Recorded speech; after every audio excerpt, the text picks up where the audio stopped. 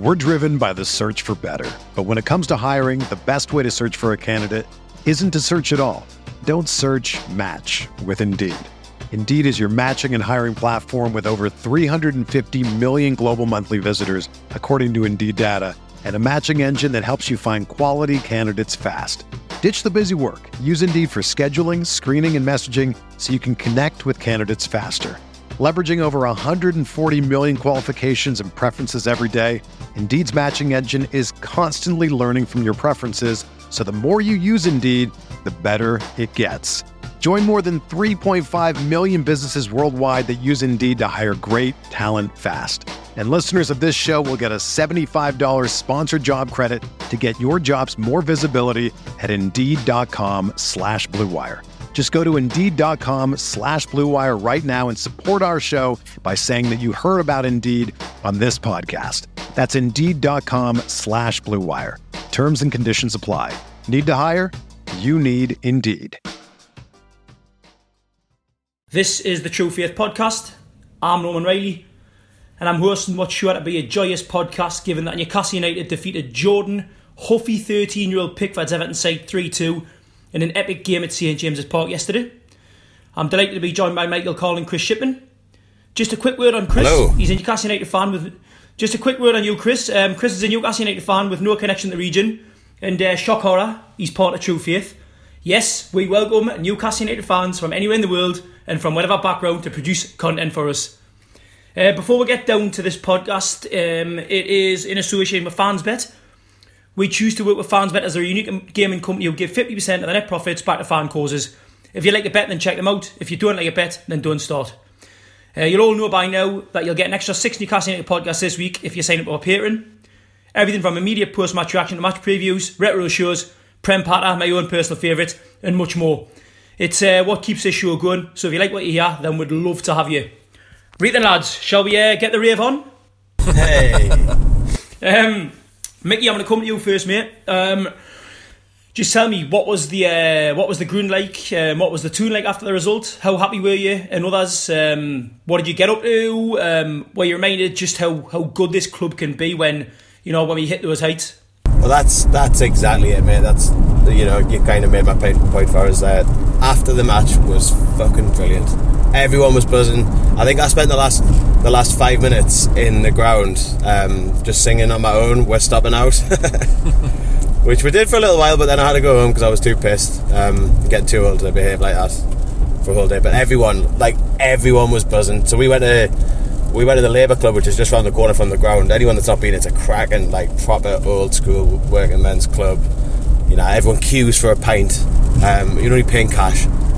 Proper old school Newcastle place, and it was buzzing. Normally in a place that's reasonably quiet, it was buzzing. People were singing. There was karaoke in the next room, and everyone was joining in with the songs from our room.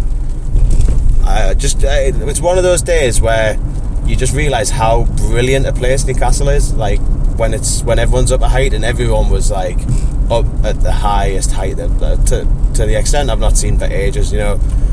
We'll talk about the performance later on, and it's probably not our best performance of the season, but in terms of just pure joy, there's now coming back from behind, and we haven't done it in that kind of fashion for so long. And there was other things which again we'll talk about as we go through this pod that made it just extra special. It was one of the great feelings after the match. Mate, that is music to me, Yaz, and obviously it just reinforces how devastated I am that I wasn't there. Just another fantastic choice by me. Man City this season, Chelsea, Arsenal, Man United last season. So basically, I'm never going to go to a match at St James's Park again because we always get good results when I don't. I don't think we can have you, mate. As much as I love you. No, I'm done. I'm done now. This is it. I'm retiring after this. Chris, anything you'd add to that, mate? Because obviously you stayed overnight. You went up. You went up from London, stayed overnight. You stayed at Castlehurst, I believe. I did. So I'm expecting your review on TripAdvisor soon. I've heard that it's a bit shit, to be honest with you. But how did you get on? Yeah, I mean there was no complimentary chocolates on the pillow, which is a bit disappointing. But aside from that, the day was fantastic. So I started really early at King's Cross, chronicled my experience on the Matchday podcast. So if you're a patron, you can check that out.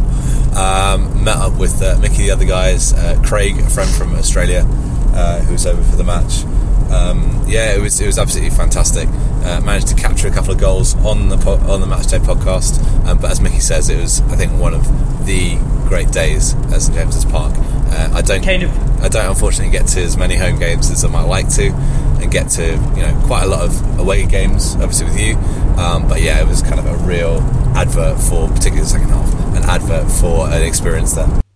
It's one of those matches that being a fan who has to travel to the home games myself, it's always potluck, isn't it? You travel from wherever it is that you go from, and if you lose, the journey back's absolutely like hell on earth. But when you win, it just none of it matters. I mean, you could get like a 5-hour delay on your train today, and it wouldn't really matter, because when you've won, it just changes your whole outlook. And obviously, as Mickey said as well, like in the city, the feeling's just magnificent, and especially, as you said, Mick, after being 2 goals down. I mean, I think the last time we were 2 goals down and came back to win in a league match in the Premier League, I think it was Fulham under Bobby Robson away in 2003. If I'm wrong, then somebody correct me. It was it? I mean, that's a while ago, and I was back in my prime then. Right, we'll move on to the second question. Christopher, 5 home league wins in a row. This was a team who couldn't win at home at the start of the season. How have we got here? What's changed, and was there any belief at 2-0 down we'd get back in? What was it that Rafa did to sort that out? Yeah, I think what's changed, I think in one word, you mentioned the word belief, and I think it's that. I mean, I think we've had a steady build of confidence in the side, and to get this 5th home win in a row, is absolutely brilliant and indicative of a side that believe in themselves and believe in each other. I think, obviously fans-wise, particularly in the first half, and as discussed on the Matchday podcast, I don't necessarily think there was that belief among the fan base in the stands that we would get back into it. But fortunately for us, that team have more connection and belief with each other and confidence in each other than maybe we did. In terms of what happened at half time, formation change necessitated by Lascelles being injured and Dummett coming on, who had an absolutely fantastic game, I thought, when he came on into the captain's armband, and switching to 4 at the back, so playing 4-2-2-2, and going a bit more direct as well. So I think a combination of belief and a strategic change to try and kind of play over the top and through Everton, which was really successful, obviously. Michael, your interpretation? It's difficult to put your finger on, but something feels very different amongst the players now to what it was at the start of the season, and it's transformed into the crowd as well. And to talk about the players first, I don't know what it is. There's something special about this group of lads, and it seems to have just clicked over the last 5 games. Something's clicked.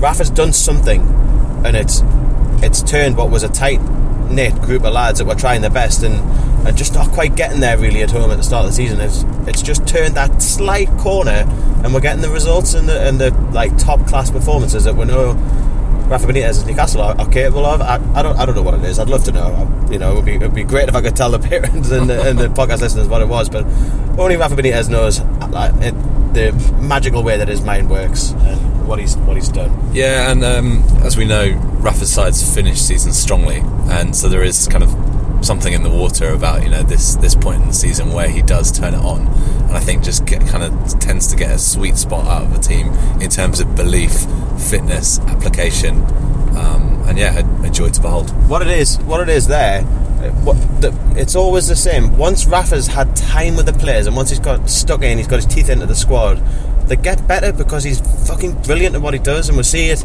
It's no more clear than after international breaks. After every international break, and when Newcastle have had a couple of weeks with the players all working with Rafa, because not many of our team play in full international, which is great for Newcastle, really. We're always fucking class, and we're always that step ahead of everyone else, and it's because Rafa's so good at working with the players, and when he gets time with them, he creates something which is, as we always say, better than the sum of its parts. In terms of thinking we could get something out of the game, Norman, during the week I heard Paul say on As It Was When It Was that we're going to win 3-0, and as soon as I heard him say it, I was like, he's fucking right, we're going to win 3-0, and I kept saying it for the rest of the week. I kept saying, we're going to win 3-0, we're going to win 3-0. Half time I turned and said to my dad, if we get one early doors here, we'll beat them. Honestly, I swear to God I did. I'm not like, and I've written it in my match report, which I wrote when I was fucking mortal last night. I haven't read it back yet, so sorry if it's rubbish, but I was too excited not to do it. And I said again when we scored the first one, I was like, we've got them here. We scored before 10 minutes ago, and we've got them here. They don't want Everton didn't want an hour, and once we got the second, we're always going to win. And I think the lads knew that as well. Well, I think that, exactly that's what I was going to say. I think there's a combination of the two things. Obviously, Everton's confidence has been rather brittle this season, and what now seems to be the hallmarks of a typical Marco Silva side. They concede a goal and they just look tactically lost, and I think we saw that yesterday. We pulled the goal back, so you had the kind of the Everton lack of self-belief, the Everton sort of tactical narrowness, and then you had the absolute belief coursing through the veins of those Newcastle United players, and that's testament, obviously, brilliant coaching, brilliant management.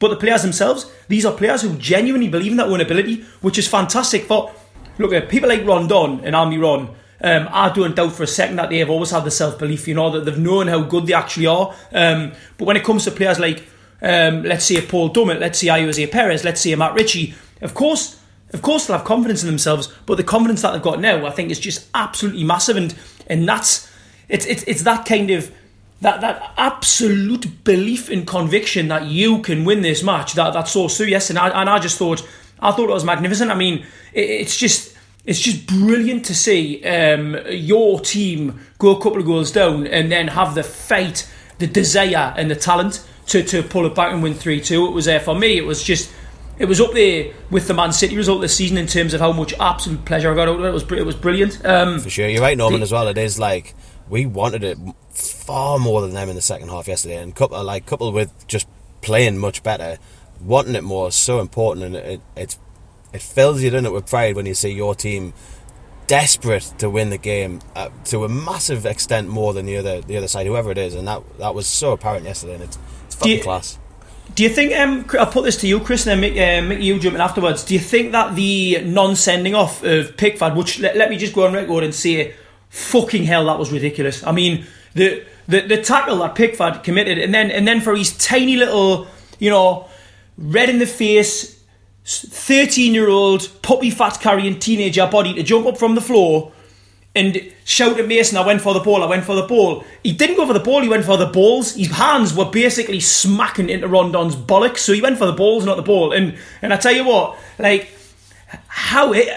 retrospective punishment. I mean, you know what it is? We've had this discussion before. Some of us are pro VAR, some of us are against, some of us are kind of, caught between the two worlds. I wish VAR had been there yesterday in a way, but obviously, with hindsight, it's great that he stayed on because he was utter shite afterwards, and he contributed significantly to the win. But did that. So sometimes there'll be like a tackle from an opposition player or a sense of injustice that kind of riles the crowd and riles the players. And yes, I know we went another goal, so 2 goals down within sort of 70 seconds of Richie's pen miss. But do you think the kind of sense of injustice engendered from that carried on throughout the match? Yeah, I think there was that sense of injustice, and then that combined with the fact that Richie unfortunately fluffed the opportunity to get the equaliser at that point. That combination there of those factors, and therefore the squad having to kind of take a look at themselves, come out and actively pick the game by the scruff of the neck, and really kind of go for it. It's definitely a factor there, I think, and the fans let Pickford know exactly what they thought of him, all through the match, which is wonderful. Was it? Sorry, Mick, I was just going to say it was lovely when Rondon hit that chance past the post in the second half, and Pickford turned to the crowd and kind of did like a little dance towards the ball and stuck his tongue out. It was fucking I'd say it was brilliant watching that match of the day, because I knew when I saw it what was coming, and it was just this beautiful feeling. I mean, and for me, when I love being at those matches where that sense of injustice just hits the crowd all of a sudden, you're like, fuck this, we are getting behind the team. Yeah, there was also a wonderful clip that I've seen on Twitter this morning of Jordan Pickford coming off at the end of the match, and his face absolutely ashen and just kind of this weird twitch happening on his face. His whole neck. Yeah, it was a beautiful thing. Sorry, Mick, I interrupted you there. Go on. Yeah, I'm going to disagree slightly in a way. I thought, the injustice of not getting the red card became palpable in the second half. But that injustice was kind of quashed a bit by the fact that Richie fucked the pen, and it didn't immediately rile the crowd up. And it took a little while. It took until after half time. I think until everyone had had a chance to sort of stop watching the game and talk to their mates and think, fucking, like, what the fuck was that? Like, he's literally just rugby tackled him, and everyone, there was lots of conversations going on around me at half time that was like, what's the crack here? Does he have to get sent off? And nobody really knew. And I just kept saying to them, like, he has to get fucking sent off. Like, the double jeopardy rule, as far as I understand it, means that the ref doesn't have to send them off. But if independently it's a red card challenge, then he absolutely has to send them off. And how you could ever say that ridiculous fucking diving rugby tackle is not a red card is beyond me. But there you go, and it doesn't matter. And as you say, Norman, it helped us in the end. But I didn't see the injustice like rile the fan base up until after half time, and it was when Pickford came out and came towards the Gallagher in the second half. You knew then that people were fucking annoyed and everyone was griefing him, and it just worked perfectly because he got really annoyed and like it was so unprofessional of him to behave in the way that he did. And if I was an Everton fan, I'd be kicking off because he let the Newcastle fans get to him, and it's cost them the game. Well, that's it. I tell you what, Jordan, I know that you listen to this podcast, obviously. Or Sunderland Football Club, if you can pass the message on, because we know you're definitely listening. But there you go. So I've got a message for you, son. If you can't stand the heat, get out the fucking kitchen. Right. Well, speaking of the kind of you mentioned it, Mickey, how Rafa just improves these players. You know, we've gone about this for ever since Rafa took over the club. The improvement that he has on people's games just by being there and telling them what it is they need to work on. Now we're going to go on to Ayoze Perez, and interestingly enough, when Rafa was at Valencia, when he first took at Valencia, he'd been at Tenerife I think before that, and he took a player from Tenerife with him called Mister. I don't know if you remember him. He eventually ended up winning the title twice Valencia, getting capped for Spain, and Mister was kind of a lower division player from Tenerife, and I'm looking at how we saw, obviously, when Perez arrived at the club, the raw talent that he possessed.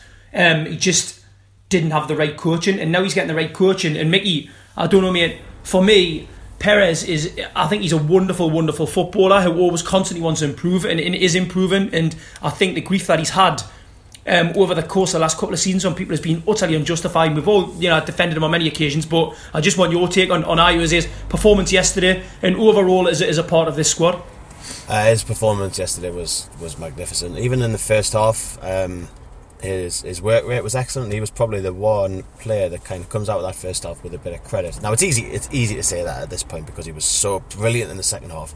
But I did genuinely think at half time, like, Perez is doing alright here. The rest of them are struggling a bit, but Perez is having a good game. And I think there was one moment in the second half that I think sums up Ayoze Perez's time at Newcastle and how Rafa has worked on him, and he's worked on himself to improve things that he maybe didn't do so well. And he had a spell, what seemed like about 5 minutes. Obviously it was nowhere near. It was 8 seconds where he just held off about 5 of their players in the middle of the park, just using his body weight and his low centre of gravity to force people away from him. And he just kept hold of the ball, and I just thought then, like, that's the thing that Perez was worst at when he first arrived, and has kind of seemingly struggled a bit, and what he gets criticised most for in the time since, and he's clearly worked on it so much. And that point yesterday where he held those players off, and they were all bigger than him, all stronger than him, and I just thought then, like, fucking hell, he's got it, yeah. Like, that's the thing he needed, and I think we'll now see Perez go from strength to strength. But that performance in the second half from him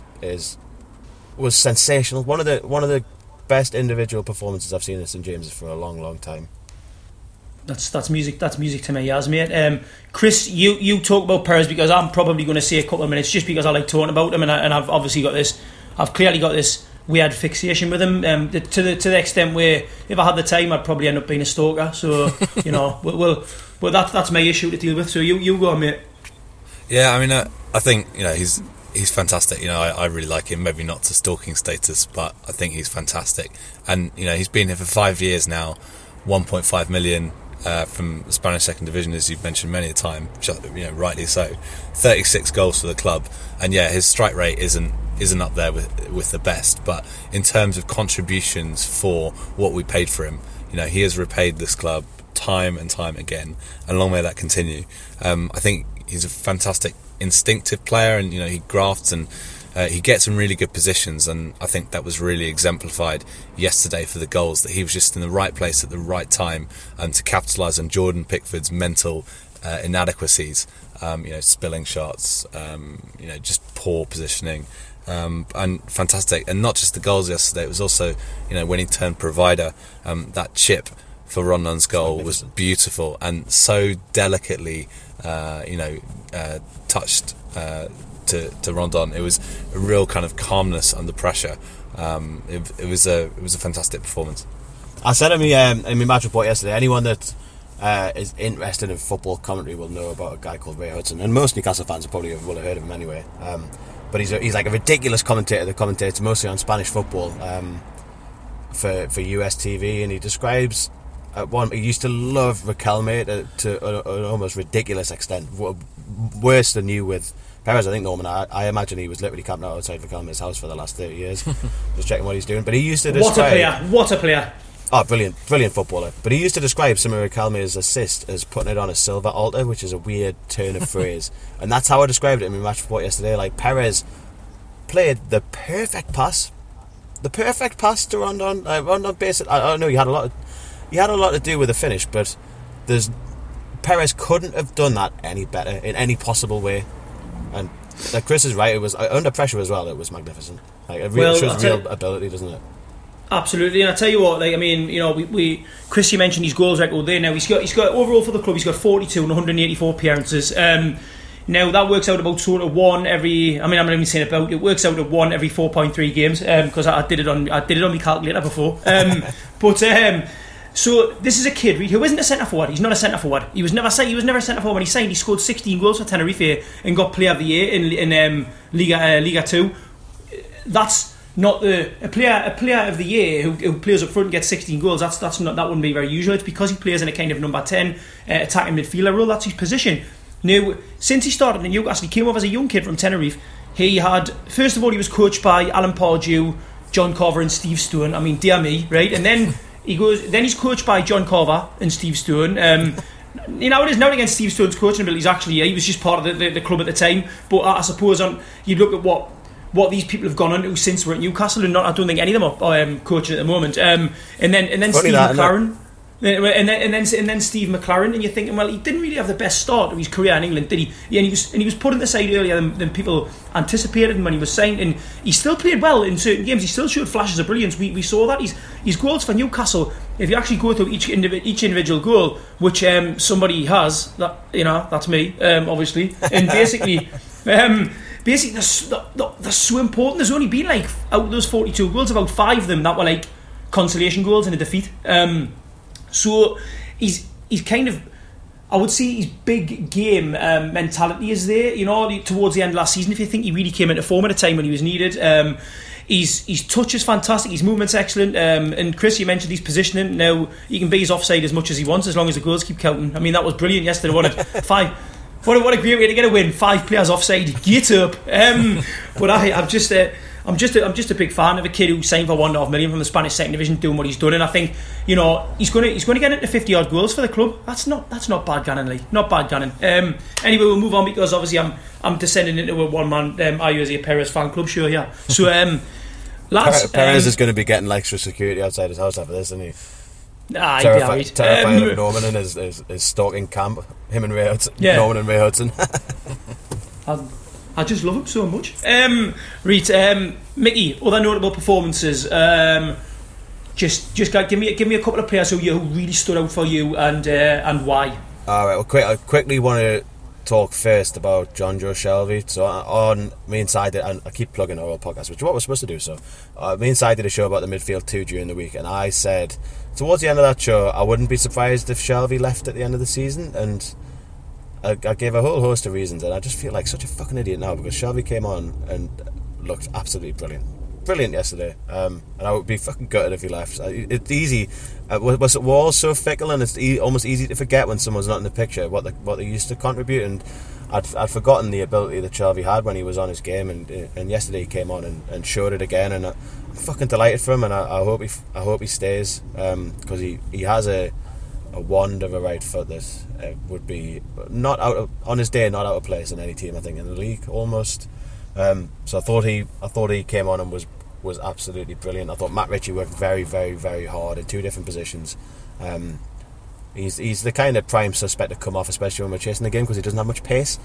But I thought he did really well, and I imagine he's getting pretty frustrated at coming off near enough every game when he's in an attacking position, which is where he's supposed to play.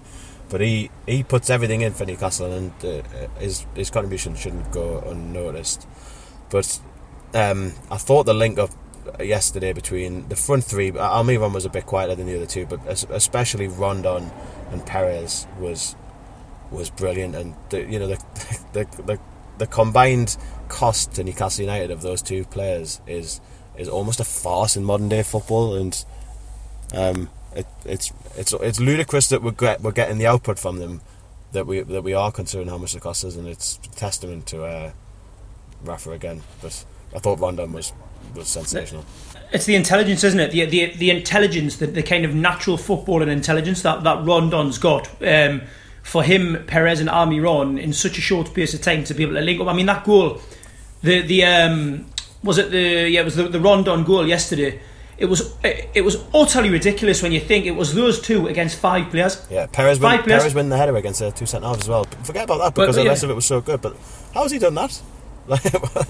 How was Perez win that header? It's anticipating. It ties in my opinion. I don't know if you agree with this, Chris, maybe, but we'll talk about Perez's ability to find space or to kind of predict where the ball's going to go to put the ball in the back of the net. Winning this header, it was almost similar. The ability to anticipate where the direction of the ball. So he stood in a place where he knew he would be able to beat Keane and was it Zuma in the air, perhaps? Yeah, it was. Yeah, I think it was. Yeah. Aye, it was incredible. I mean, anyone stand out for you, Chris? Other than who's Mickey's mentioned? I think aside from those players, I mean, obviously we've talked a lot about Sean Longstaff of late, rightly so. As a great academy product that's come through and really taken its chance. Obviously, we haven't seen much of Paul Dummett recently, but I think he reminded us yesterday of his tremendous value to the squad. Coming on at half time, he hasn't been playing of late. Coming on, taking the captain's armband at 2-0 down, and he drove that performance in a very unassuming, kind of quiet, but with conviction manner. And I thought he was fantastic, not just galvanising the team, but marshalling that defence that was playing in a new shape in the second half. And just to shout out to Paul Dummett and his fantastic bleach blonde hair. Yeah, the red hair was absolutely ridiculous. It's not blonde, it's silver, man. It's silver. Yeah. It's like honestly, it's the same colour as the Silver Surfer. Like, it's the same colour as that. It's fantastic. He's definitely somewhere in the Marvel universe for that haircut. Do you think it was a dare? I'd love to ask him. It's quite rude if it's not a dare, though. But I wonder if it was a dare. Well, like a training ground high japes. Is that what you're referring to? I reckon he's missed a really easy chance of something in training and just being like, sorry, Paul, but you need to dye your hair silver. I think he's heard of the Romanian '98 squad and kind of said to his teammates, "Come on, guys, let's all bleach our hair." Turned up and no one else has done it. Question for you, gents. Given the couple of wobbles that he had, and then obviously the subsequent 2 clean sheets against Huddersfield and Burnley, how was Dubravka yesterday? I mean, there was. I'll have to say that.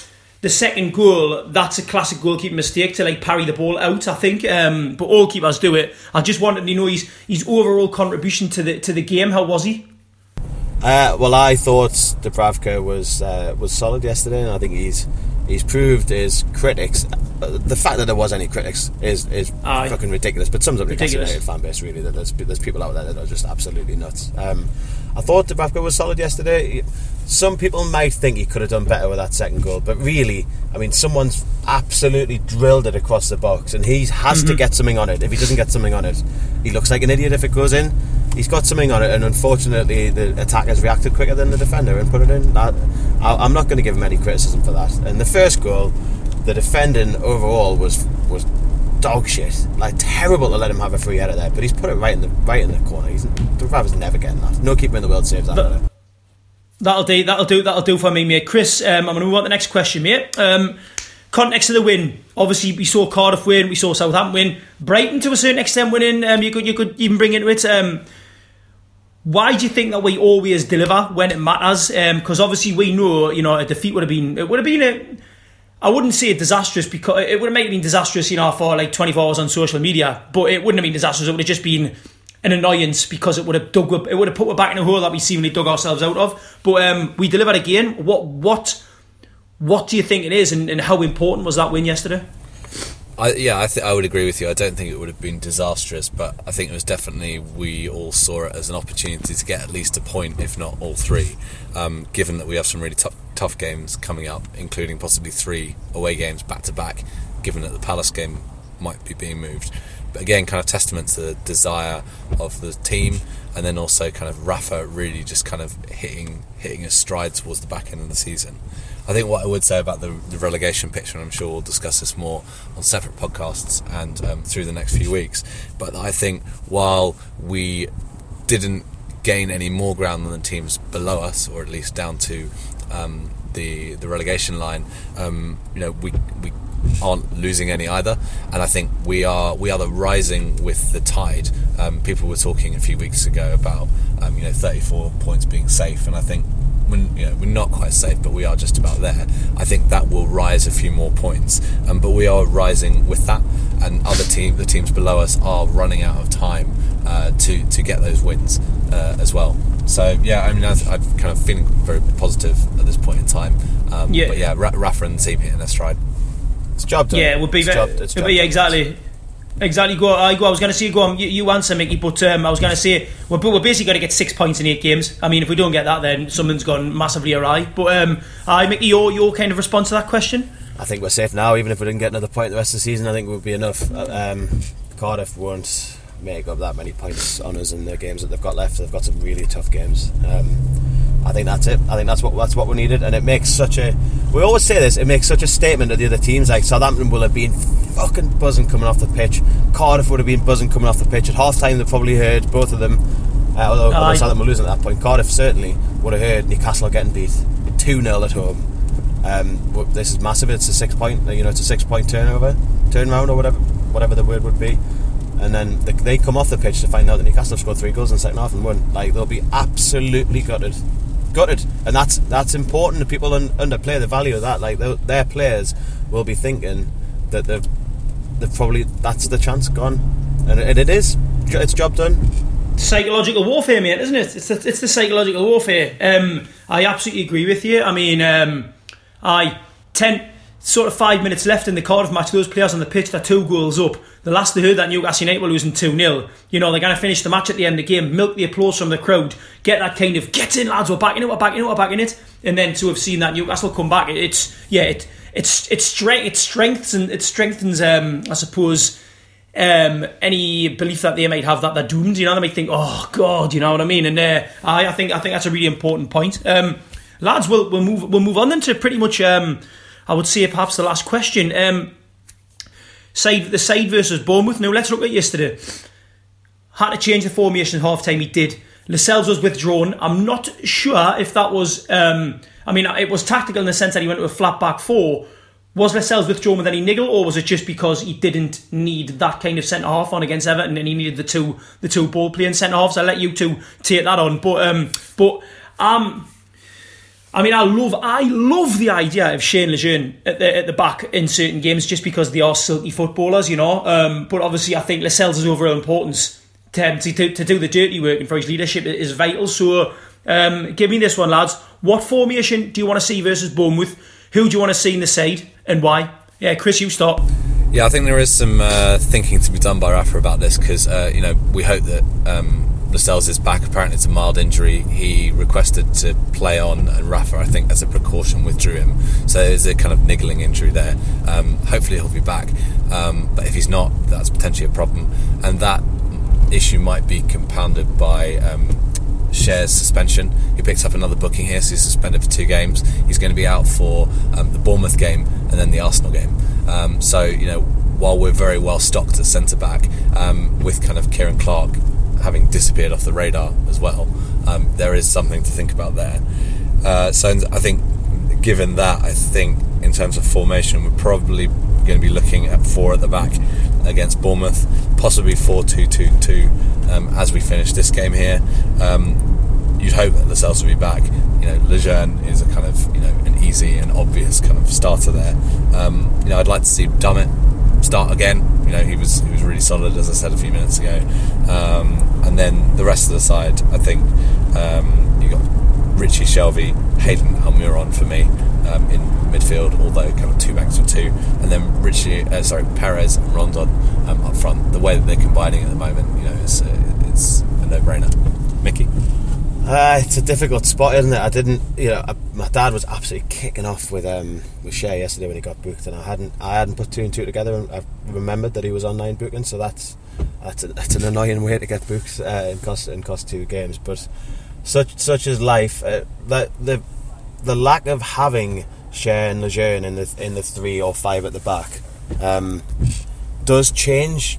It does change the way that system works quite a bit for us, because the major attacking benefit of that is the ability of those 2 from either side of the 3 to play the diagonal balls into the fullbacks, and this would have been a really good game for that to work. Sorry, go on. Well, let me jump in here, right? So let's see it. Well, Shea's out, so Lascelles comes in. Now, given that Shea's out, does this make the case for Shelvey starting stronger? Because obviously you're kind of replacing that player who was able to create things from a very deep position with another player who can do that and who can actually offer more, obviously, offensively. And obviously Shelvey coming in would probably mean Key dropping down the bench as well. That's I suppose for me, that towards the end of this week, that's what I'm going to be thinking about more than anything else is, do we get Jonjo Shelvey back in the side for this match away to Bournemouth? Yeah, I think he will be the solution to that if that's the way it goes. People have forgotten just how good Federico Fernandez was for us at the start of the season. He was an absolute stalwart at the centre of the pitch, and was brilliant defensively, but he doesn't quite offer us the same distribution level as we say, Chair and Lejeune. So I suspect actually we will see 4 at the back, and I don't think it's what Rafa would want to do in an ideal world, but without Chair there, the system doesn't work from an attacking sense. So I think we will see 4 at the back, and I think it'll be Lejeune and Lascelles, hopefully, if he's fit, and Dummett on the left. Shelvey alongside Key or alongside Hayden? Because for me at the moment, Hayden's utterly undroppable. Shelvey alongside Hayden, yeah, it has to be. You can't drop him. He didn't get a mention when we were talking about individual performances earlier on, but he was excellent again. He just did his work that he needed to do really well and never lost the ball. And another solid game, Chris. Yeah, I think also after the second goal, the players understandably celebrating, going absolutely wild in front of the stand.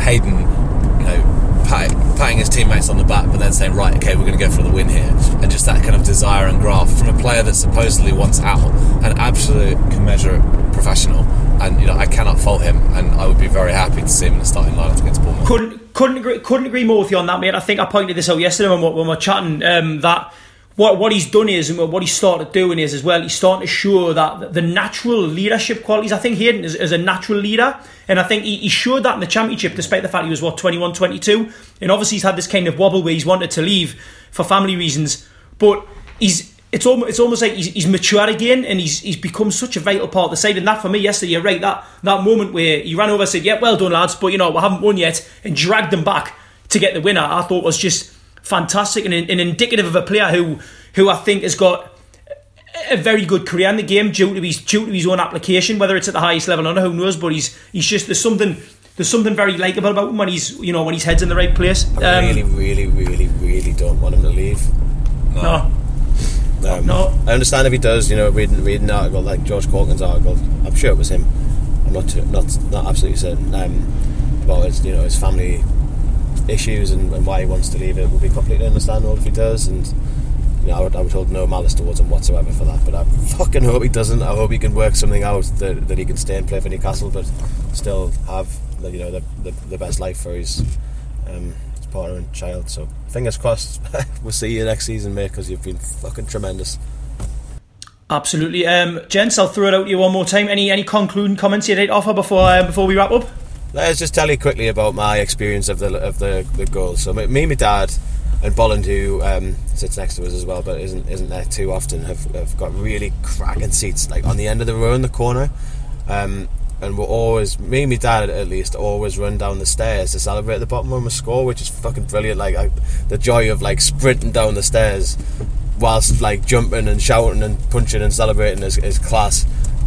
So not that many people did after the first goal, because it was just like a get in away, lads. Like, second goal, all the kind of usual suspects around us that run down the stairs all ran down the stairs and celebrated at the bottom, which was fucking mint. And then the third goal, the usual suspects ran down the stairs celebrating, going nuts, and then I just like happened to glance back up the stairs, like in the middle of like hugging a stranger and like kicking the wall celebrating, and there was just like a horde of people running down the stairs to celebrate. It was like probably quite dangerous, but it was fucking class. It just showed you how absolutely buzzing everyone was, and like people were hugging strangers, like kissing their wives and like rubbing kids on their heads that they didn't know. It was fucking class, and it was one of those brilliant moments that only Newcastle United can provide for you in life. Marvellous. Yeah. And I think from me, Norman, I think I've just got to borrow your season ticket more often, because if this is how it is when you're not there, I'm sorry, but I think needs must. I know, sorry mate, I feel really bad for you, but you just can't come anymore. But the thing is, I'm obviously going to have to sacrifice my own personal desire to watch Newcastle United at home for the greater good, and I'm willing to do that because, you know, I'm a good person. I'm a martyr, and I'll be at Bournemouth on Saturday, and it'll be fantastic. And we'll end it there, gentlemen. Thank you very much. What I'd like to say is, listeners, thanks ever so much for listening. Hugely appreciated. Obviously, if you like what you hear and you're not a patron already, then please do check it out. I'm absolutely certain you'll enjoy what we offer. It is absolutely Newcastle United heavy, and it's good content. It really is. Put it this way, if I wasn't part of True Faith, I'd be subscribing. I tell you that. You did. What did you? I didn't. Well, I used to listen to the podcast, but this was pre-Patreon days. Yeah. However, I would definitely have joined up had I not been part of True Faith. That's for sure. Anyways, everyone, again, thank you for listening. This has been the True Faith podcast. Newcastle United have defeated Everton 3-2. We're mid-table, safely ensconced. Everything's gonna be all right. How are the lads? Have you heard about the 2018 study that showed half of prenatal vitamins tested had unacceptable levels of heavy metals? No? Well, now you have. I'm Kat, mother of 3 and founder of Ritual, the company making traceability the new standard in the supplement industry. I remember staring at my prenatal vitamins and finding all these things I was trying to avoid. High amounts of heavy metals, synthetic colorants, and unnecessary ingredients.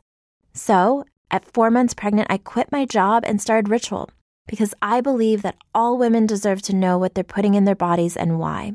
I'm so proud of our prenatal vitamin. The ingredients are 100% traceable, it's third-party tested for microbes and heavy metals, and recently received the Purity Award from the Clean Label Project. You see, we trace like a mother because, let's be honest, no one cares quite like a mother. But don't just take my word for it. Trace for yourself with 25% off at ritual.com/prenatal.